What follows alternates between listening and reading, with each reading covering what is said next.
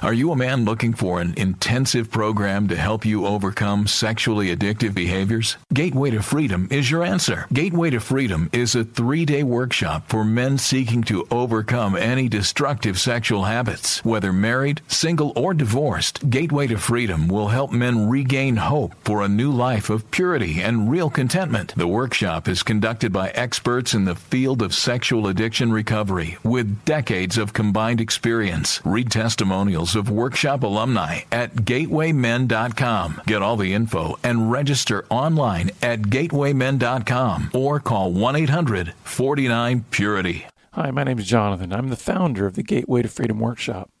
I want to personally invite you to register for our next workshop coming up December 1st through the 3rd in Texas in the lovely Hill Country. So call us today at 1-800-49-PURITY. That's 1-800-497-8748. or visit gatewaymen.com.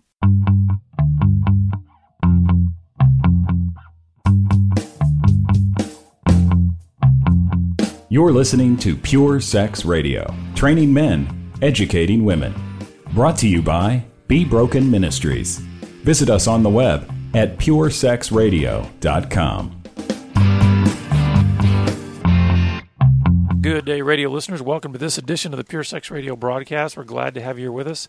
My name is Jonathan, and we have a really special guest with us on the line. We've got Troy Haas all the way from the great state of Georgia. So, Troy, welcome to the show.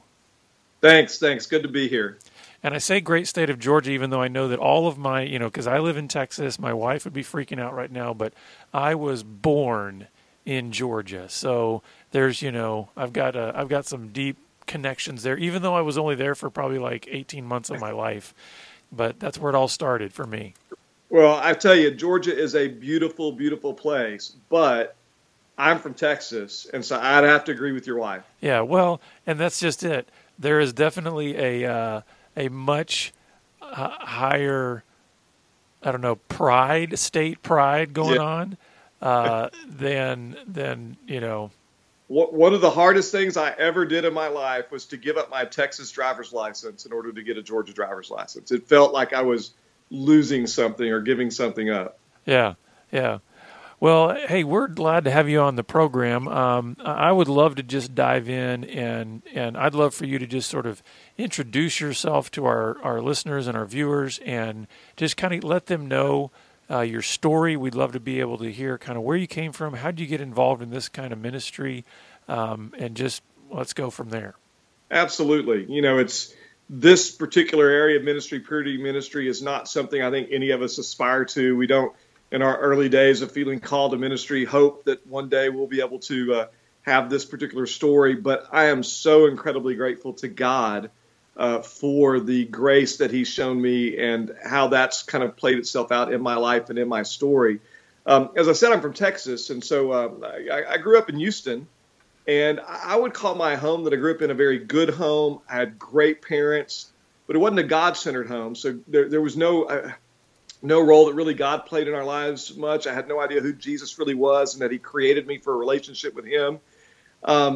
And so as I grew up in this good home with great parents, I experienced some things as a kid that really impacted me greatly. And I walked away from my childhood in many senses with a deep sense of confusion, a deep sense of shame, and a deep sense of aloneness. And I didn't know what to do with that.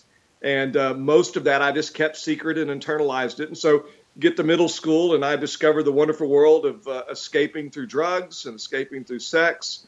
And so my middle school and high school years were just given full-heartedly, if I could say it that way, to escaping through drugs and sex. But the problem in turning to that to cope with my shame and to cope with this sense of defectiveness that I felt, there were some life-impacting pieces of that. And ultimately, I ended up having legal consequences because of my drug use and the things that I was doing and how far things got out of hand. Mm.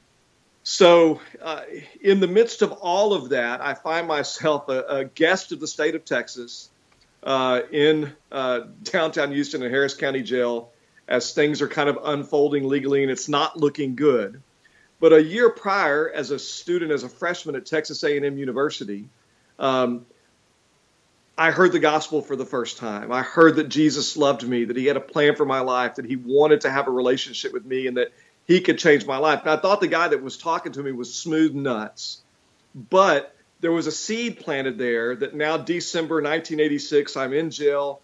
Things are kind of just falling apart around me, and God begins to speak to me. And long story short, December 10th, 1986, I became a follower of Christ. I began a relationship with Christ. I experienced the forgiveness that comes with that relationship. And it really was life transforming. It really was deeply impactful in my life. So I've got all the time in the world because I'm locked up. So I'm just voraciously reading my Bible. I never really had a Bible before. I never had read the Bible much. And so I'm growing in my relationship with God. And long story short, cool story for another day. But in the middle of 2017, I walked out of there not having to go to prison, and very grateful to God for that. And I get plugged into a local church. And very soon I feel called to ministry. I'm growing as a follower of Christ. I mean, God's really at work in my life. I went away to college at a small school called East Texas Baptist University in Marshall, Texas. And things really were different. God really was at work, and I really was growing. But Jonathan, what happened was I slowly began to realize that there were some things that I had kind of missed in my early Christian life. And two of those things I would say, number one, the Bible tells us in 1 Corinthians 5:17 that we are a new creation in Christ. Behold, the old is gone, the new is come. And what I thought that meant was all that junk that happened to me as a kid and all those things that I experienced, that deep sense of confusion and aloneness and shame, none of that mattered because that was the past, and now I'm with Jesus and it's all good. But I also missed the story of Lazarus, where when Lazarus comes out of the grave, he's fully alive, but the vestiges of his death are still being dragged along behind him. And it took the body of Christ to kind of gather around Lazarus, and Lazarus had to allow them to take off those grave clothes. And what I had done instead is I just kind of covered those grave clothes up, assumed that they didn't matter, assumed that they would just go away. So I looked good on the outside, but on the inside I was still struggling. And in particular, Jonathan, I found I was struggling with what ultimately I realized was my true drug of choice, which was sex. I'm a young man. I know it's wrong to look at pornography. I know it's wrong to have girlfriend relationships that become sexual. And I'm trying to battle through this as a young Christian, but I don't know what to do with it. And the one thing I never did was talk to someone else about it. I struggled in secret. I struggled alone. So I always thought that something would happen that would kind of set me free. I assumed, when I meet the right girl, and I get married, this will all go away. Because, at that point, sex is legal. It's awesome. You can have it all you want. And I thought sex was the problem. I didn't realize sex really wasn't the problem. I was just using sex to cope with what really was the real problem. But I did. I met this amazing woman there. Her name was Melissa. She was the most beautiful, godly woman I'd ever met. And I really felt like if I could be with her, all my problems would go away in terms of my struggles with sexual sin. So we get married, and I'm still struggling. And I'm baffled, and I'm in seminary now, and I'm working at a church. I'm a pastor at a church, and I'm thinking to myself, what's going on? Why am I still struggling? I'm supposed to be all better now. I'm supposed to not be struggling. And so what happens is I just continue to try to overcome this, but all by myself, all alone, never bringing anyone else in. And I thought to myself, when I graduate from seminary and I become an ordained minister and I go to the mission field, surely all this will go away because missionaries don't struggle. Oh, of course. So, yeah, we know that, right? Exactly. There's no way missionaries struggle with these sort of things. So I finished my seminary degree. I'm ordained as a minister. Melissa and I are appointed as career missionaries to East Africa, and we head off to Africa to win the world to Christ. Well, obviously, that stuff didn't go away, because it doesn't just go away. It doesn't just missionaries struggle, people struggle, everyone struggles, and men in particular struggle with purity. And the one thing I never did in all of this was to bring anyone else into that struggle. I never told anyone else what was going on. So very quickly, Jonathan, in the midst of an amazing ministry and in the midst of God doing incredible things in East Africa, my secret life began to kind of spiral out of control. And I had learned from an early age to kind of compartmentalize things. Sure. And so I had this compartment over here. And in this compartment, I was a missionary. I loved God. I had a genuine relationship with him. I loved my wife. I was being used by God. We were seeing God do incredible things. But in this compartment over here, I was continuing to cope like I'd always coped as long as I can remember, using sex and sexuality and those things in a compulsive fashion to try to cope with the shame that I felt, the heavy emotions that I felt, the challenges that I would come up against in life. Mm-hmm. Well, you remember I told you early on in my story, I always assumed that something would happen that would set me free. Well, that something happened in 1999. It wasn't what I expected. But what happened in 1999 is God, in his grace, pushed me out into the light, because I had tried everything. I had fasted, I had prayed, I had memorized chapters of scripture, forget verses. I had read every book I could get my hands on, but nothing was changing. But when God pushed me out of the light, the Bible promises us that eventually everything will be exposed. And as much as I hated what I was doing, I would beg God to take it away. I hated what I was doing. God knew I needed the light. And so my sin was uncovered. It was exposed. And it was incredibly painful, more so for my wife than for me. Our dreams of being missionaries were crushed. I knew my missions career and my ministry career were over. And I find myself in California alone in a treatment center thinking, I don't know how this is going to happen. So, go ahead. Okay, so I don't mean to cut you off there, but yeah. Before we get to the next chapter, because I feel like, things are about to take a turn, right? Things are about to go into a new direction. Absolutely. I want to camp out a little bit on all that kind of led up to those kinds of things, because there's a whole lot. I mean, obviously there's a ton to unpack there. Yes. But I'm really curious to know, especially in those junior high and high school years, when you said, listen, you didn't have the spiritual paradigm at home of a Christian family. So, but we also know that every single human being on planet Earth that is made in the image of God contains within themselves a sense of conscience, even if it's seared or broken or whatever else. So I'm wondering, where and how what kind of moral fabric was there in your home? And at what point were there certain things that you were getting involved in, recognizing, listen, your spirit was dark at this point in your life because you were not in Christ. But what was the process for you as you're getting involved with drugs and sex and these kinds of things? How was that sifting through your even unregenerate moral paradigm? Yeah, the way I would answer that is just to say this.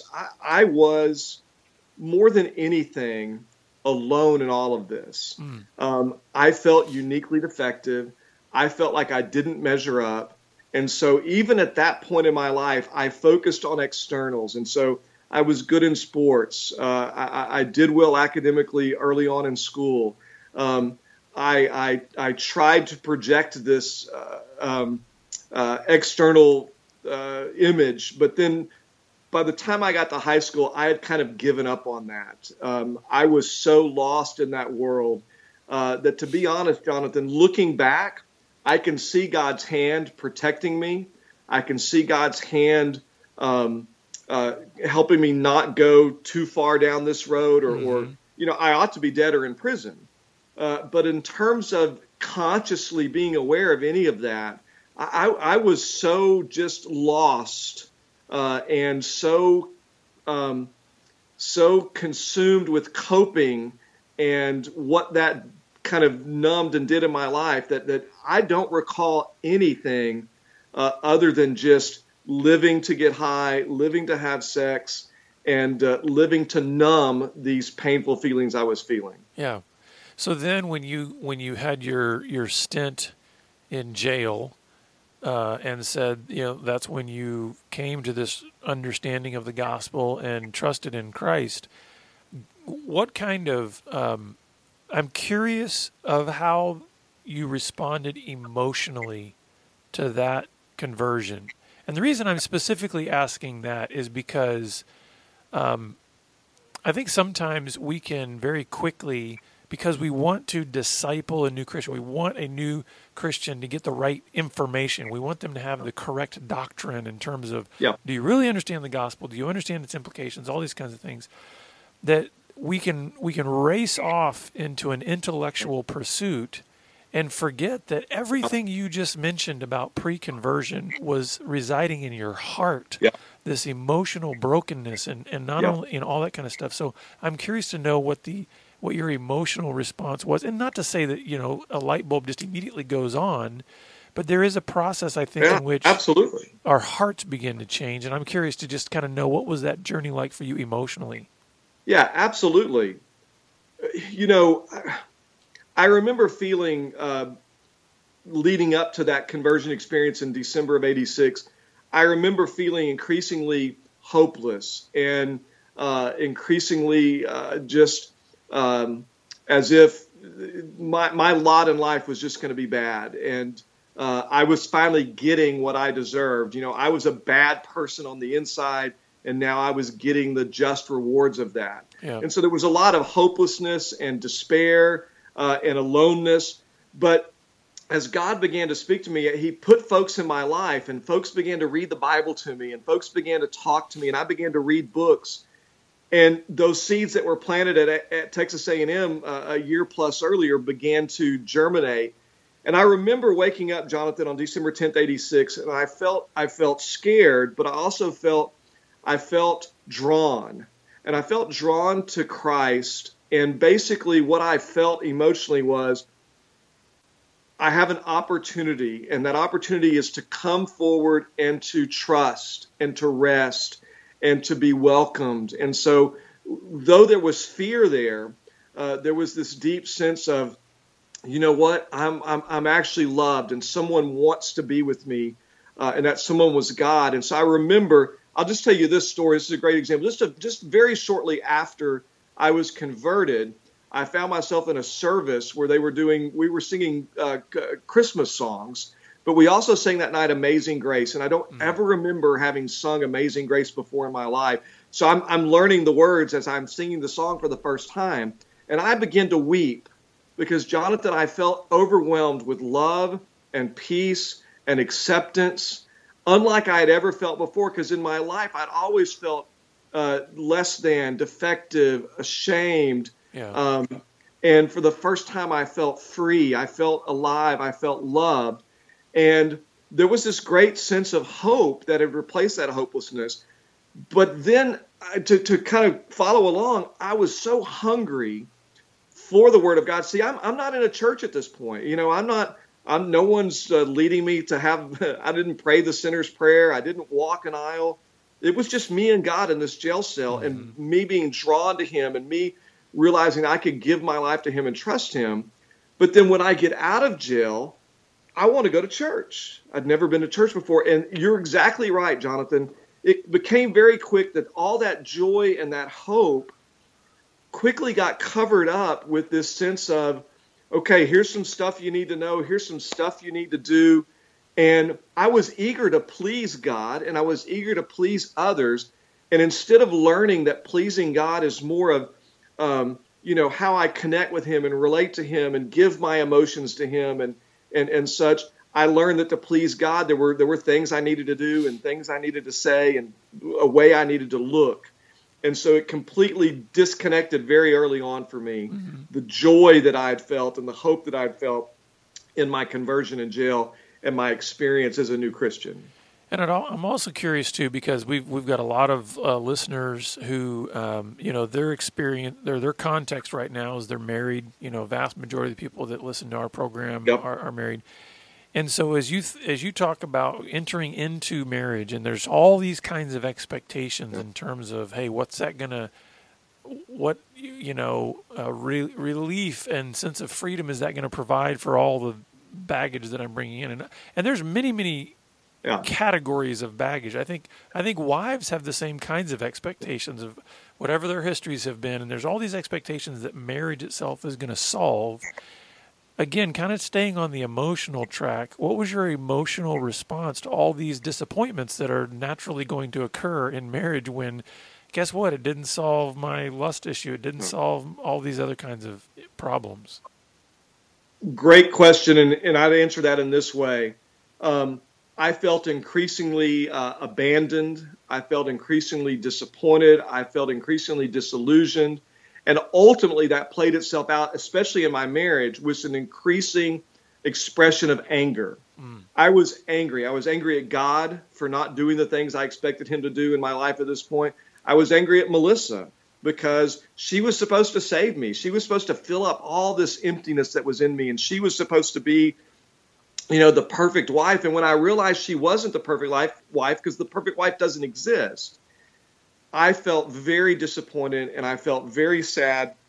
And then because I don't, guys don't do sad, guys don't do disappointed, guys do angry. Right. And so what Melissa experienced from me often the first 10 years of our marriage was anger, because I was internally very frustrated and very disappointed and very sad that the expectations that I had for our marriage and what that was going to do in my heart were not being realized. Mm-hmm.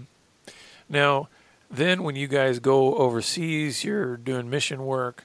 I mean, it's so easy for those who become zealous for the work of the Lord, for everybody to just kind of pass by and go, hey, these people got it together, everything's going well. What was the communication like in your marriage as you're kind of spiraling more into this double life? What, if anything, was shared about what was in the dark? Was any of this coming out to your wife at all? What was coming, the only thing that was coming out, Jonathan, was anger and frustration on my part. That's all she visibly saw. That's all she experienced. And I didn't tell her why I was feeling that. I had this deep sense of self-hatred. I hated what I was doing. I wanted to stop it. But I couldn't find any traction or any freedom. So I got increasingly angry, increasingly afraid. And that anger would get expressed to her. So from time to time, other people would step into our lives and say, Troy, what's going on in your marriage? You are always so angry with Melissa. And I was treating her in a very unkind, unchristian way. And I never took those opportunities. I would recognize, yes, I am angry. And what everyone didn't know is I was 10,000 times more angry with myself than I was with Melissa. But because I kept that secret, all folks could see and all Melissa could experience was my anger and my frustration. And so that just caused her to feel more alone, more defective, more inadequate. And our relationship continually grew apart. Yeah. Now, obviously, the only thing we had in common was ministry. Yeah. Now, obviously, this all came into the light because you said you ended up in a treatment facility in California. So walk us through what that was like for you and then ultimately what that was like for your marriage. Yeah. So, I end up in this treatment center and I feel incredibly alone. I feel incredibly hopeless. I'm thinking what my options are. I can try to take my own life because I don't want to face all this. I can run away and, disappear to Canada or something. I just felt so incredibly ashamed and so incredibly alone.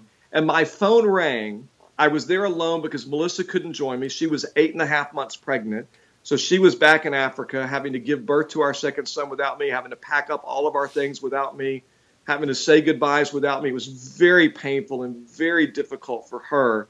But I'm feeling just completely alone here. And my phone rings, and it's a pastor friend of mine who I look up to, a mentor of mine.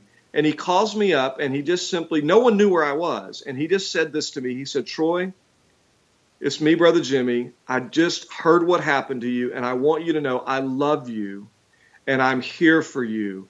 Please let me know if I can do anything. And Jonathan, what I experienced at that moment was not my mentor friend, Brother Jimmy, calling me. What I experienced was God saying, Troy, I haven't forgotten you. I've not abandoned you. Yes, you have sinned. Yes, you have failed. But that's not what defines you. You are my child, and I'm going to walk with you through this. That was a turning point for me, Jonathan, to be able to say, you know what? Okay, I've got to face this. And it was then that I had the courage to begin to be honest.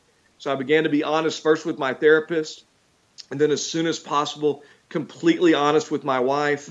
And those steps of finally, for the first time ever, talking about things, not just that I had done since I've been married in terms of sexual sin and adultery and all those sort of things, but stuff that I had done and done to me as a child, just getting all of those secrets out and all of those grave clothes, kind of exposing them. And that was the first step in what has become this lifelong process that I call restoration.